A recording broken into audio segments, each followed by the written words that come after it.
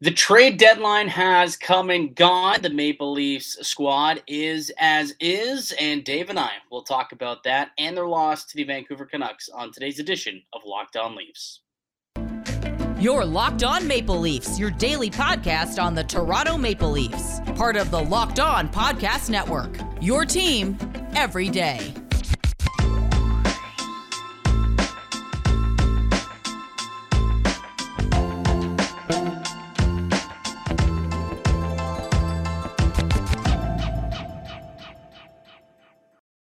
Hello and welcome into the March 6th edition of the Locked On Leafs podcast, your one-stop shop for all things Leafs. I'm your host, Mike DiStefano from TSN 1050 Toronto Radio, also known as Al's brother on TSN's Overdrive and TSN 1050's Leafs Lunch. Joining me, it's my co-host, Dave Morassutti from Sportsnet, also a writer for the NHLPA. Locked On Leafs, a daily Maple Leaf-centric podcast, so be sure to subscribe for free wherever you get your podcast from. You can also check us out on YouTube now as well. That's Locked On Leafs on YouTube. Hit subscribe. We got new videos, new content, new podcasts coming out to you guys 5 days a week, each and every morning, Monday through Friday. So make sure that you're subbed up and locked on to Locked On Leafs.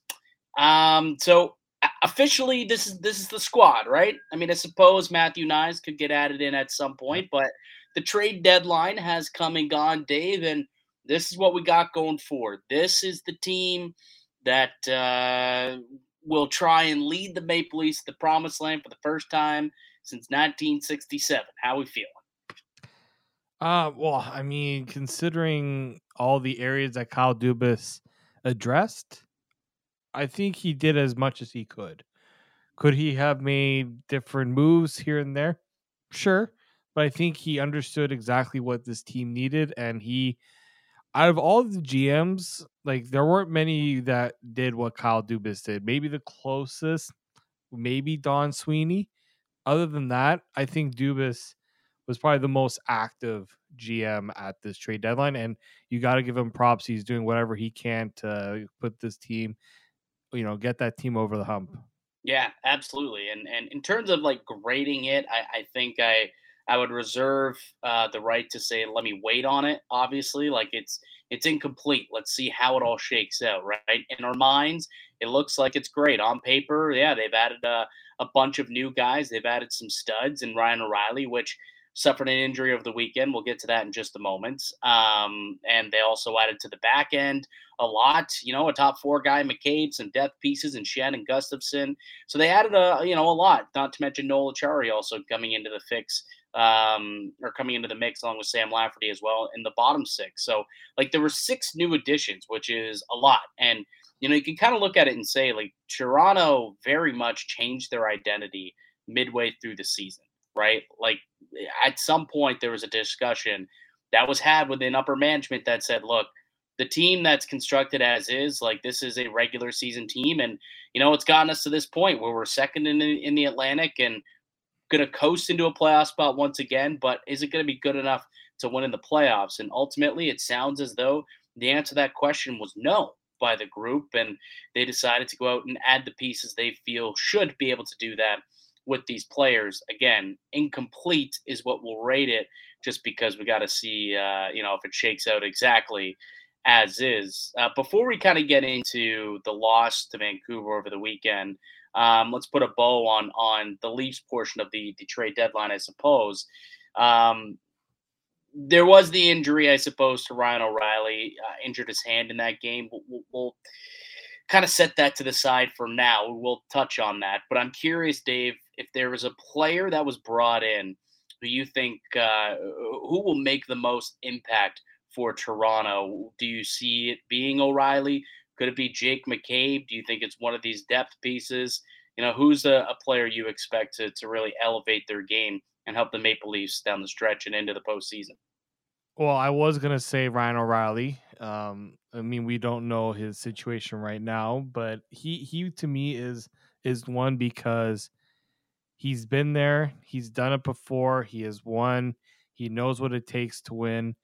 He kind of, it felt like he was the main target for Dubas from his trade deadline plan, and then everything else kind of fell into place as Dubas went away, like along his way.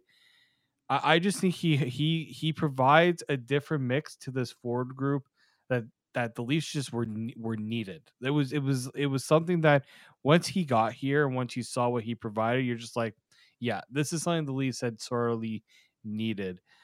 Jake McCabe would have been like, he's a close second to me because they don't have a Jake McCabe. In any part of the organization do the Leafs have?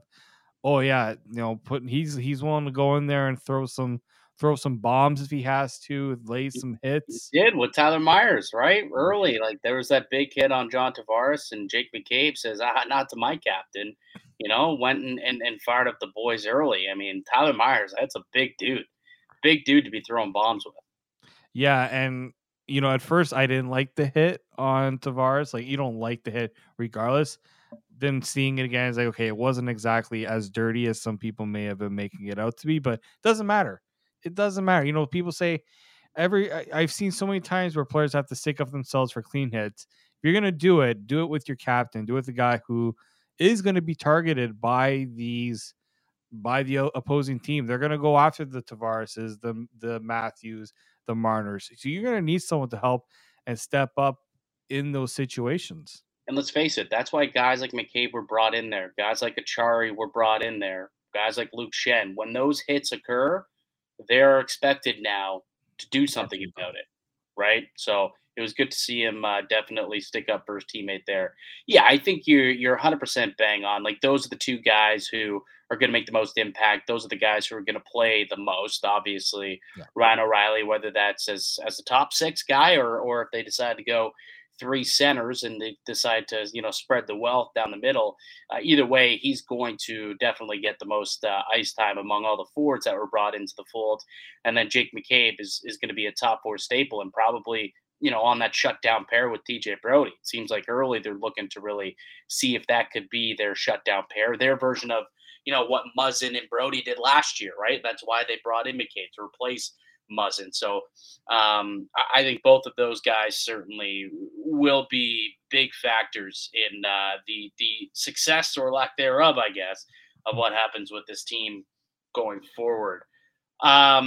Did you hear, I know you did, but I'm asking this kind of rhetorically, did you hear Elliot Friedman said that Toronto apparently had talks with San Jose about Erik Karlsson? That was intriguing. Intriguing on many counts. One is, when did these talks occur? At what point heading into the trade deadline did they occur? I find the timing of it, I would like to have known that. And the other thing too is, how in the world do you even make the salaries work in a trade like that? Dude, I have no idea. When I heard that, I'm like, how?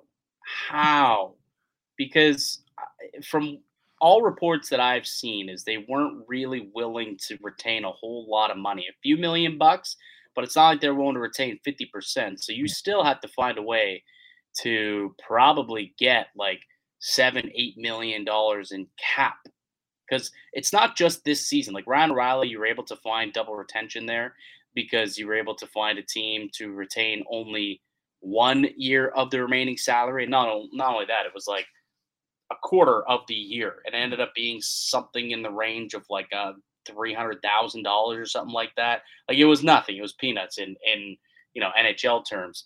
Whereas Erik Karlsson, you're retaining for like 4 more years at millions of dollars. That's there's not a whole lot of teams that are going to be willing to do something like that. You're not going to find a double retention on that one either. So that certainly would have probably meant there was some money going out the other way as well. So that's intriguing that there were discussions that were had, but it obviously never really did go far, never came to fruition, and they ended up bringing in Ryan O'Reilly and Jake McCabe instead, along with the other cast that did come in. It did kind of perk my ears a little bit when I did hear that on Hockey Night in Canada, that there were talks between Dubas and Mike Grier about Erik Karlsson, and that would have been one hell of a bombshell if that thing went through. All right, Dave, let's take a quick break. When we get back, let's get into the Saturday night loss to the Vancouver Canucks 4-1. Not only they lose on the scoreboard, but also lost Ryan O'Reilly to injury. Matthews ended up leaving the game for a little bit. He returned We'll chat about all of that and what we saw in that game. And then we'll also give our final thoughts from the deadline as a whole as well. The big winners, big losers, anything surprise you. We'll kind of put a bow on the deadline from a league perspective after that as well. But first, Dave, how about a word from one of our show sponsors? Yep. It's a product that I use every day, Athletic Greens. If you're somebody that wants to improve their health in many different aspects and don't like to take all these different pills and supplements that people are recommending to you, then why not try it and get an all-in-one solution? So what is this stuff? With one delicious scoop of AG1, you're absorbing 75 high-quality vitamins, minerals, whole food source superfoods, probiotics, and adaptogens to help start your day right. This special blend of ingredients supports your gut health, your nervous system, your immune system, your energy, recovery, focus, and aging, all of those things. I am a person of simplicity. I want to remember, every morning I take that one scoop of Athletic Greens, put it into a convenient bottle that they give you with, if you order their whole pack. And it's simple. You just drink it and you already start to feel some of the benefits of what these products can do for you. It's lifestyle friendly, whether you eat keto, paleo, vegan, dairy-free, or gluten-free. It contains less than 1 gram of sugar, no GMOs, no nasty chemicals or artificial anything, while still tasting good. It supports better sleep quality and recovery, supports mental clarity and alertness. It's the one thing with the best things. Athletic Greens uses the best of the best products based on the latest science with constant product iterations and third-party testing. And to top it off, it costs you less than $3 a day. You're investing in your health, and it's cheaper than your cold brew habit. It's cheaper than getting all the different pills and supplements yourself. You're investing in an all-in-one nutritional insurance. So right now, it's time to reclaim your health and arm your immune system with convenient daily nutrition. It's just one scoop in a cup of water every day. That's it. No need for a million different pills and supplements to look out for your health. To make it easy, Athletic Greens is going to give you a free 1-year supply of immune-supporting vitamin D and 5 free travel packs with your first purchase. All you have to do is visit athleticgreens.com/NHL Network. Again, that is athleticgreens.com/NHL Network to take ownership over your health and pick up the ultimate daily nutritional insurance. Welcome back into the Locked On Leafs podcast. It's Mike DeStefano and Dave Morisuti. We got daily podcasts coming to you guys each and every day. Oh, look at that. My Yeti was not actually turned on. Hold on one second. There we go. Now the sound should be a little bit clear, a little bit better. Man, I hate when I noticed it halfway through, so at least we didn't go through the whole time. So, and this is also proof that I do have a mic, by the way, because clearly those who think that I don't have a mic, because you got the professional looking boom, mine's over here and off to the screen, but I do have one. And you could tell based on the difference in sound that you just witnessed, just goes to show that I do have a professional mic. It's just not chilling in front of my face like Dave's is here. Anyways, no one cares about my setup. People do care, though, what we saw happen Saturday night in Vancouver. What was that, the 5th, 6th straight loss that the Leafs have had in Vancouver? They just can't go into BC and pick up a win. And once again, they get dusted by the Canucks. Bubble Demko came to play. That guy was unbelievable that night. Like, Toronto easily could have scored 3, 4, 5 goals, and Bubble Demko, Thatcher Demko, was just unbelievable. Like, I don't want to say they got goalied because they kind of fell apart a little bit in the third period, but that's about as close as you can get, the way that dude played. Yeah, it was. Their effort in the first and second period were pretty good, and then third period all fell apart. And that's what happens when a team gets good goaltending behind them. They can kind of weather the storm that the other team is throwing at them and mask some of the issues that the Canucks were dealing with, and then you take advantage of mistakes, and that's exactly what the Canucks did. You saw it a little bit in the second period where the Leafs were kind of, I was not going to say totally asleep at the wheel, but they kind of left their foot off the gas. Canucks were starting to build some momentum, and I feel like that kind of led the way for the third period to go where it was. But the Canucks don't do what they do in that game without Thatcher Demko doing what he did. And like I don't think people really understand what the absence of Thatcher Demko did to the Canucks this season. Like he's been out how long? Like months? Oh, since like November. Yeah. Like I'm sorry, when you have Connor Delia, Spencer Martin, and I know there was another guy that they brought in. Artur Silov's rookie. Yeah, so I'm pretty sure if the Leafs were going up against any of those other goaltenders, we're talking about a different result in this game. Like people forget that Thatcher Demko is a good goalie, and he's coming into a new situation in Vancouver than the one he left all those months ago. Yeah, I mean that was a 1-1 game in the third period.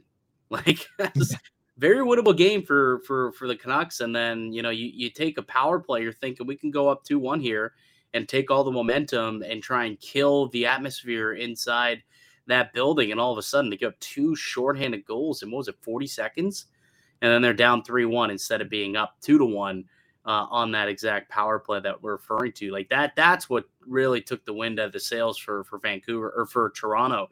You give up those 2 shorties and you're down 3-1. And the way that Demko was playing that night, you weren't going to get another goal. He was going to lock it down, and they locked it down after that. And you kind of knew by mid-third period that game was pretty much going to be over.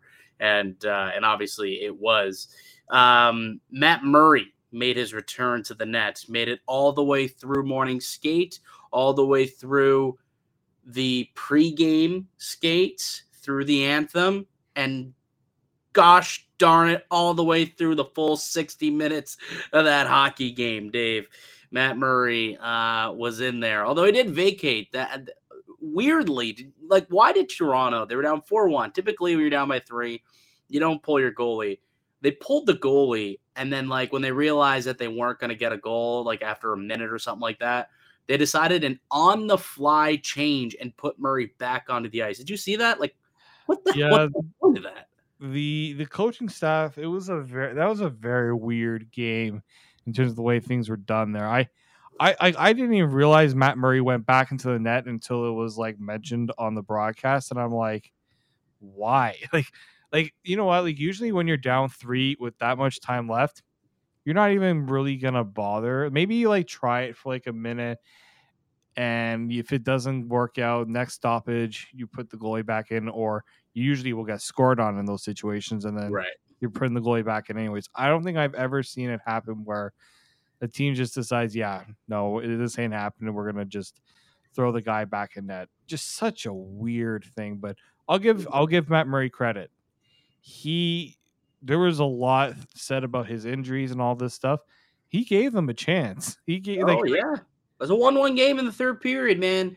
1-1 game in the third period. If you've only allowed 1 goal through 2 periods of play and through like the first 5-6 minutes of that third period, like you're legitimately 45 minutes into the game, you only surrendered 1 goal. That should be more than enough for this talented Leafs offense against one of the worst teams in the NHL.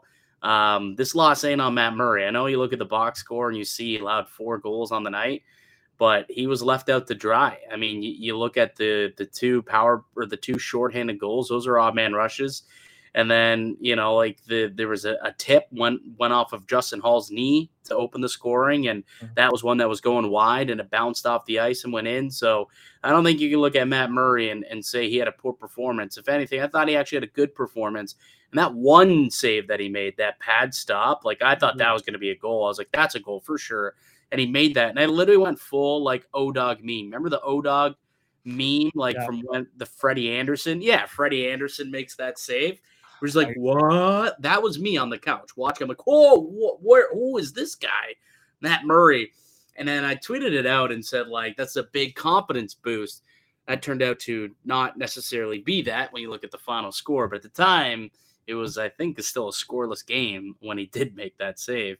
And then somebody, I thought, very funnily, actually, cheekily tweets me back and says, so he pulls off a big move like that, stellar athleticism, and then he farts in pregame and misses 2 weeks. What the hell? I thought that was kind of a funny little dig there. But I do got to give props to Matt Murray. I thought that he did play well despite giving up 4 goals. And just pray that this dude stays healthy because, again, they didn't go out and address the goaltending position at the deadline. Kyle Dubas is rolling with Samsonov, Matt Murray, and Joe Woll. Those are the three dudes who will be playing playoff games for this team. Preferably just Samsonov and Murray, I guess. If you're Leafs management, you're hoping that they stay healthy and they're good enough to do that. But so far, it was a good performance, I suppose. It's only one game. He's got to replicate this over and over and over again to try and earn trust back and stay on the ice.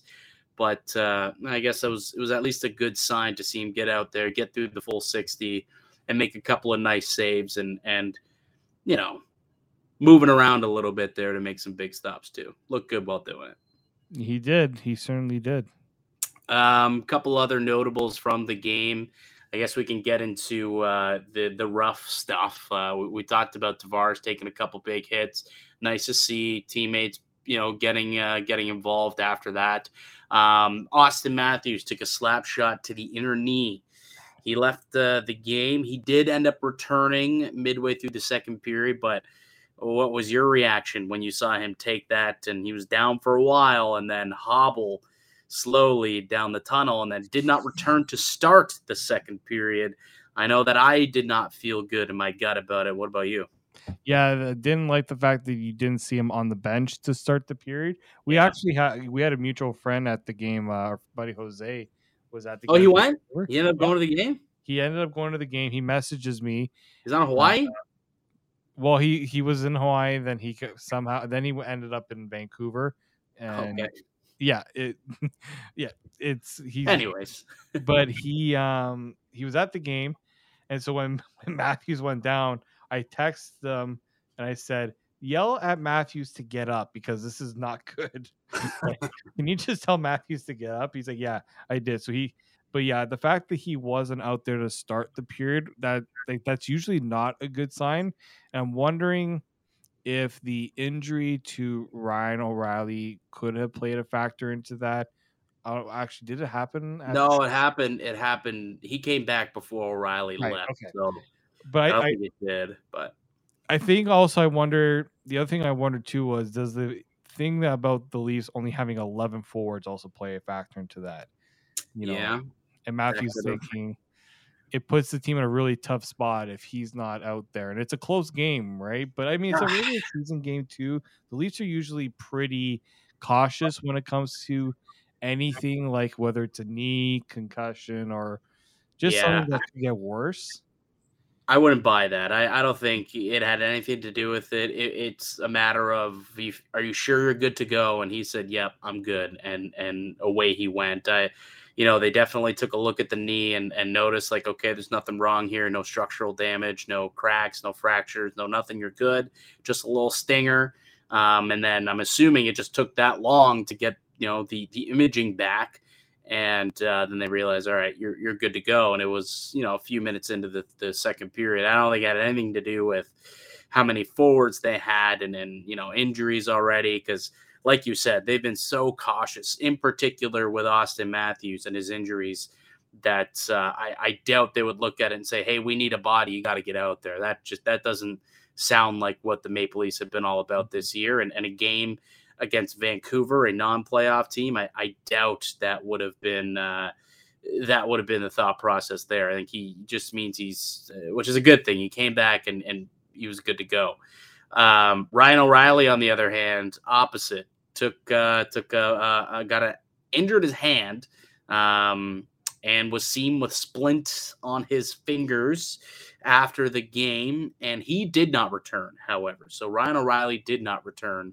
Yeah, he left at some point midway through the second period, and then didn't return and didn't get any information post game. They said we'll know more on practice Monday. So there was no practice yesterday. It was a travel day back going to Jersey. They're heading to Jersey.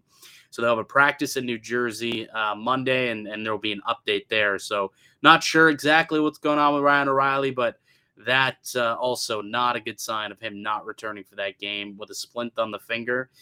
You don't like to see that. That said, if it's just a bone injury, that is something that can heal with time and shouldn't be a lingering thing. Like maybe he's out, there is some sort of timeline and he misses some games, but shouldn't be something that lingers, which I guess is, it's not best case scenario, but it's not worst case scenario.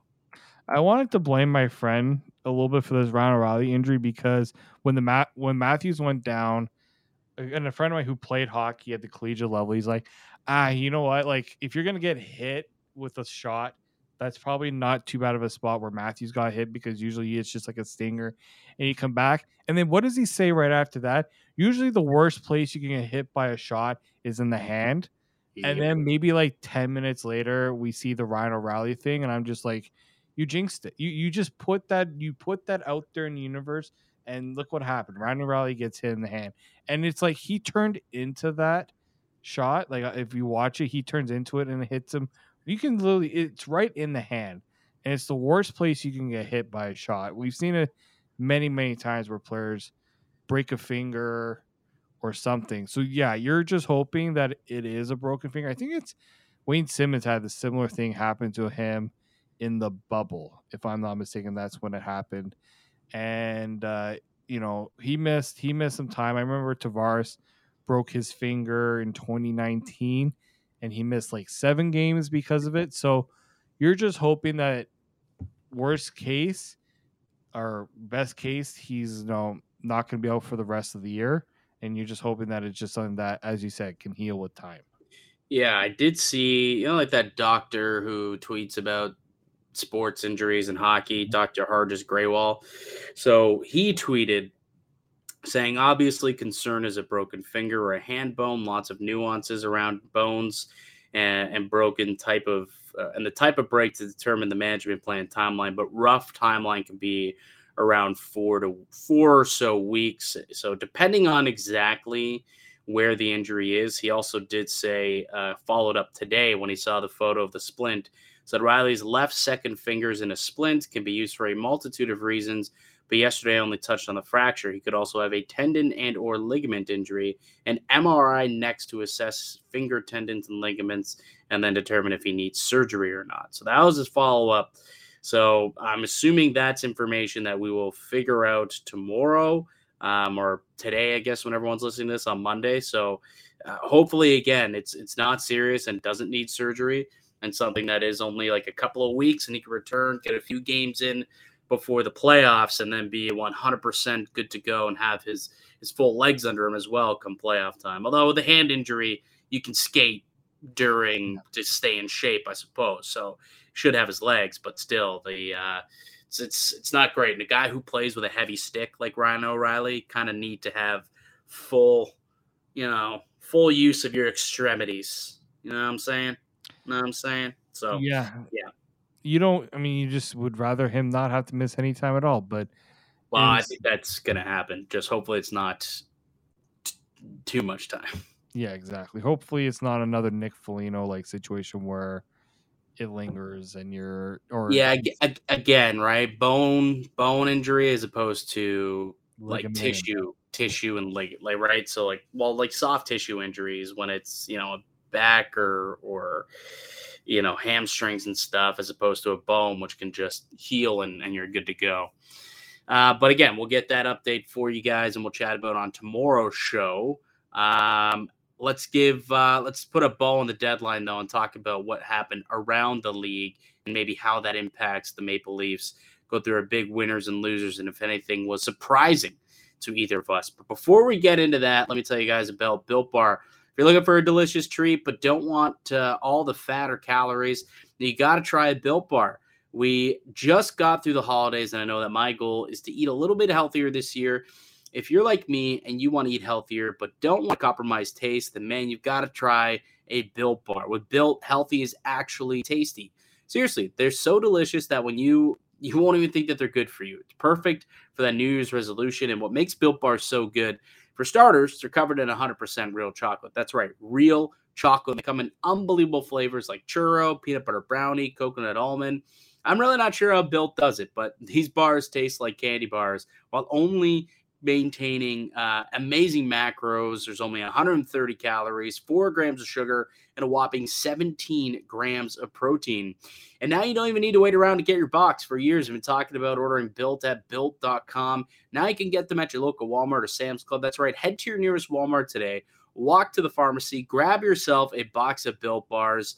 And if you're close to a Sam's Club, do the exact same thing. Grab a 13-bar box with our favorite flavors, our hit flavors, brownie batter, churro, and you can thank me later. You can also go to Built.com, use the promo code Locked On, and receive 15% off your next purchase. Welcome back into Locked On Leafs. I'm Mike Stefano with Dave Morisuti. So deadline day itself on Friday was definitely not as hype as the rest of the week was. I mean, the biggest trade of the day, I don't even know what it was. Like, to be honest, there wasn't real, like, John Klingberg late at the end, I guess, ended up getting dealt. Anything else surprise? You know what was the biggest surprise from deadline day in particular? The fact that James Van Riemsdyk didn't get dealt. That, to me, was the biggest surprise of the deadline. And that the Detroit Red Wings were the team that were, like, closest to making a deal done. Like, yeah. What was Philly doing? I don't know, but it reminds me of, was he with Philly at the time? Maybe it was with Nashville or Jersey. But remember Wayne Simmons got dealt to Buffalo at the deadline when they weren't a playoff team? And it was like, why are they buying? Why are they giving up draft picks to go and get Wayne Simmons? Yeah. And it was essentially just like, hey, you know, if no one else is willing to pay the price, and then they are, you know, you bring in a veteran to help with your young group, like, still need some players and some veterans around. So maybe that was the thought process there for Detroit. But the fact that it fell through and he ends up staying put, doesn't go anywhere, and now has to whittle away in Philadelphia for the rest of the year. I mean, yeah, that was a big letdown, I would say. He was number one on TSN's trade bait board after all the moves that were made throughout the week. Going into trade deadline day, it was him up at the tippy top, and he didn't get moved. Big shock for me. And the fact that Chuck Fletcher was just like, yeah, the prices on the market was just like, weren't many things out there in terms of like value. And like the Tampa Bay Lightning spent a bazillion picks for Tanner Jeannot. You couldn't get anything. You don't need to get the moon and back for JVR, but get something that's going to help your team that is in dire straits in terms of trying to figure out what direction they're trying to go into. Yeah, I'll say this, and I think I said this on Overdrive as well. The only other thing I could think about is the move of Detroit took up all the time, and then once that fell through, they really didn't have time to actually do anything else and draw up paperwork to get another deal done. That's possible. But also, if you don't, like, you're not giving them up for a 6th or 7th round pick. No. Because ultimately, and I'll tell you why, it's because you don't want to be known as the guy who gets taken advantage of, and all you have to do is wait out, and eventually you're going to tip your hand. Eventually you're going to move this guy, and you're not going to end up getting the prices that you want for your player. And I'll use an example that's close to the city here, right? Remember when Kyle Lowry was in his final year of the contract, and everyone thought that Masai Ujiri was going to deal him, but Masai didn't. And at the end, he said, look, there just wasn't the offer I thought was appropriate for Kyle Lowry, and I'm not just going to move him just to move him. Like, I need to stand firm, or GMs are going to take advantage of me. So I feel like maybe that could have been part of the situation too, where, because I know you say just get something, even if it's a 6th round pick. I don't know. I think that you could hold on to him, and then later on, a year or two down the road, GMs will think, all right, this guy's business. He's willing to hold on to his players. He did that before. We'll pay the 4th round pick or the 3rd round pick that he wants. So that's the only, that's my glass half full approach to maybe what was going on with Chuck Fletcher, but still tough to see him remain a Philadelphia Flyer. But outside of that, like, anything else surprise you? Carolina didn't really do anything. Yeah, Carolina was like the team that I thought was going to have the biggest deadline. Ended up having one of the more quieter ones, considering They had the cap space from the Max Pacioretty salary going LTIR. I'm pretty sure the owner said that they were going to try to, beat players at the trade deadline. So when the owner puts that out there, it doesn't get done. Like, that puts pressure on the GM. There's pressure in Carolina to take that next step. They're not exactly going to be satisfied if they bow out of the playoffs early, right? They want to be in the Stanley Cup Finals. So that's a team that I think that there's going to be pressure on that group to perform the playoffs, and they didn't exactly get all the help that a lot of the other teams in the East did. Like, look at what New Jersey did, look at what the Rangers did, look at what the Leafs and even the Lightning and Bruins made some sort of significant acquisition, and the Carolina Hurricanes are like, yeah, we'll get Shane Gostisbehere. Doesn't really scream to me as big Hey. hunting. Yes, Puljujarvi will make his way there once his visa situation goes through, and he can't wait to show them his forechecking. Yeah. He actually said that, and I was like, I know the Oilers screwed you up, Jesse, but you can do a little bit more than forecheck in the NHL. No, he's a forechecker now. That's what he is. He's a forechecker. He forgot how to score goals, and now he's just gonna forecheck guys. That's what his career is all about. But yeah, they to me definitely on in the losers category as a team that I expected to do more and just didn't. I thought Kevin Hayes would have been a good kind of add for them out of Philadelphia. Like, they weren't going anywhere again. And maybe you add that big center, that second line center that team kind of needs. That said, they did absolutely demolish the Tampa Bay Lightning 6-0. So thank you for doing that. Thanks for that from Leafs Nation, Carolina. So maybe they don't. This is a team that's pretty stacked as is, and they felt like we don't really need to add. So we're not going to give up picks and futures. We got the team, and we feel comfortable that these guys will get it done. Perhaps that was ultimate. They were in on Meyer, because there was the report that they were heavy in on Meyer, and then they ended up not being able to match, I guess, New Jersey's offer.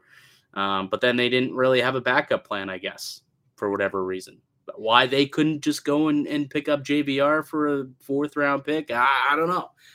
To me, that probably would have made sense, right? You replace Max Pacioretty. JVR is a very similar player, right? Veteran power forward winger. I'll say this for all the. Talking about that Lightning win, did you see that they held the Lightning to no shots in the second period? They're like, the Lightning were the only team this season to not record a shot on goal in a period. Are you serious? I saw they only had 14 shots in the game. I didn't realize that they held them. They had 4 shots in the first, 0 in the second, and then 10 in the third. Holy smokes. That is a waxing. The day after getting called out by your coach, too.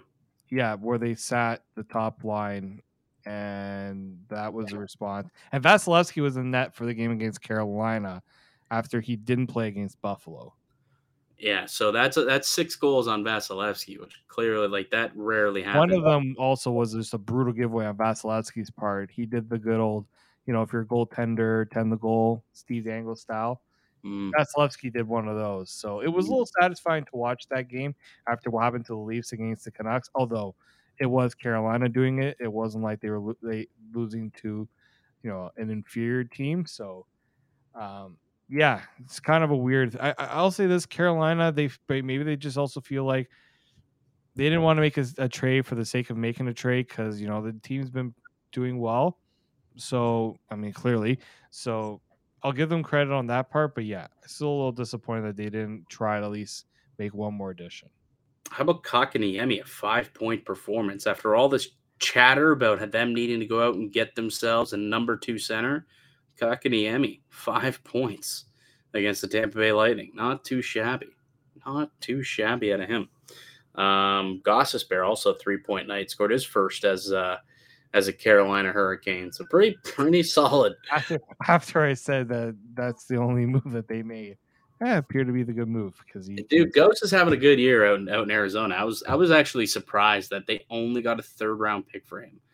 Like, I thought some team was definitely going to pay up like at least a second and a prospect or something. But Well, technically, they got a first-round pick from Philly in that deal, so taking him, to take him on. So I think it was a second, but they still got a decent draft pick to take him and then flip him for another pick. So they did quite well in that regard. That's true. That is very, very true. All in all, though, Dave, I used to bring it back to a Toronto perspective. When you look at what the Leafs did, and you look at what everyone else did around the league and maybe even the Eastern Conference, more specifically, how closer are they to being Stanley Cup contenders? I think they're close. I want to see how, because when they make all these changes, I want to see how it all fits together, because they've been on. Let me rephrase the question. Did they close the gap on Tampa? Yes. Did they close the gap on Boston? I think they closed the gap a bit, but I don't think it's closed entirely, just because they could fix the bottom six. They could fix the depth on the blue line.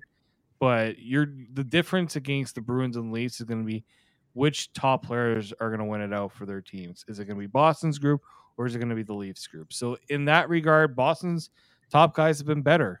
You know, Mitch Marner's having a good season. David Pasternak's having a good season. Marchand, Bergeron, like that's where I think it's going to be. That and in net. You know, can Linus Ullmark put the Bruins over the top in the playoffs? He's done it, showing it in the regular season. He hasn't played in the playoffs yet. It's a totally different pressure, totally different animal. Yeah. You're probably right. The problem is they also added at the deadline, right? Getting Bertuzzi and Orlov. Like Orlov's got like 8 points in like 3 or 4 games since going there. It's insane. The rich get richer, and they added to that already unbelievable team. So did they widen the gap a little bit, but then Boston kind of also made I would say, so like Boston was here, Toronto was here, right? Toronto went up a little bit to widen it, but then Boston went up a little bit too. Yeah. So did they widen it? Maybe a little bit, but I think there's still a little gap there. And Toronto, they're, as you said, it's going to come down to their best players being the best players if they want to beat Boston. But they're going to have to get through Tampa first. And I do think they did what's necessary, where on paper, I do feel much more comfortable about with them taking on Tampa Bay Lightning this year than I did a year ago and in years past, especially after seeing the nonsense that went down today. Also, Victor Hedman went out with an injury also in that game. So that's another little storyline to kind of keep an eye on if you are the Tampa Bay Lightning. And at some point, that team's it got to run into a wall at some point. And I think it's about this time last year where they did run into a wall and we're saying, hey, maybe this is it. And then they obviously caught their second wind and beat Toronto. And Game 6 and Game 7, Vasilevsky went full Vasilevsky on us. Yeah. And we know how that ended up with them riding it all the way to a Stanley Cup final for a third straight year. But at some point, you just got to think, right? Law of averages. You got to think that they get tired and run into a wall. And, his last couple of games, maybe this is the start of it. All right, buddy. Good stuff today. We will come back tomorrow. Hopefully we have more answers on the situation with Ryan O'Reilly. We can fill you guys in on that. But until then, we'd like to thank you for listening and supporting the show. You can subscribe to the Locked On Leafs podcast on all podcasts and platforms, including up on YouTube. Receive daily Leafs content. Follow myself on Twitter at Mickey_Canuck. Follow Dave at D_Morisuti. We'll be back with another episode for you guys tomorrow. But until then, keep it locked right here on Locked On Leafs.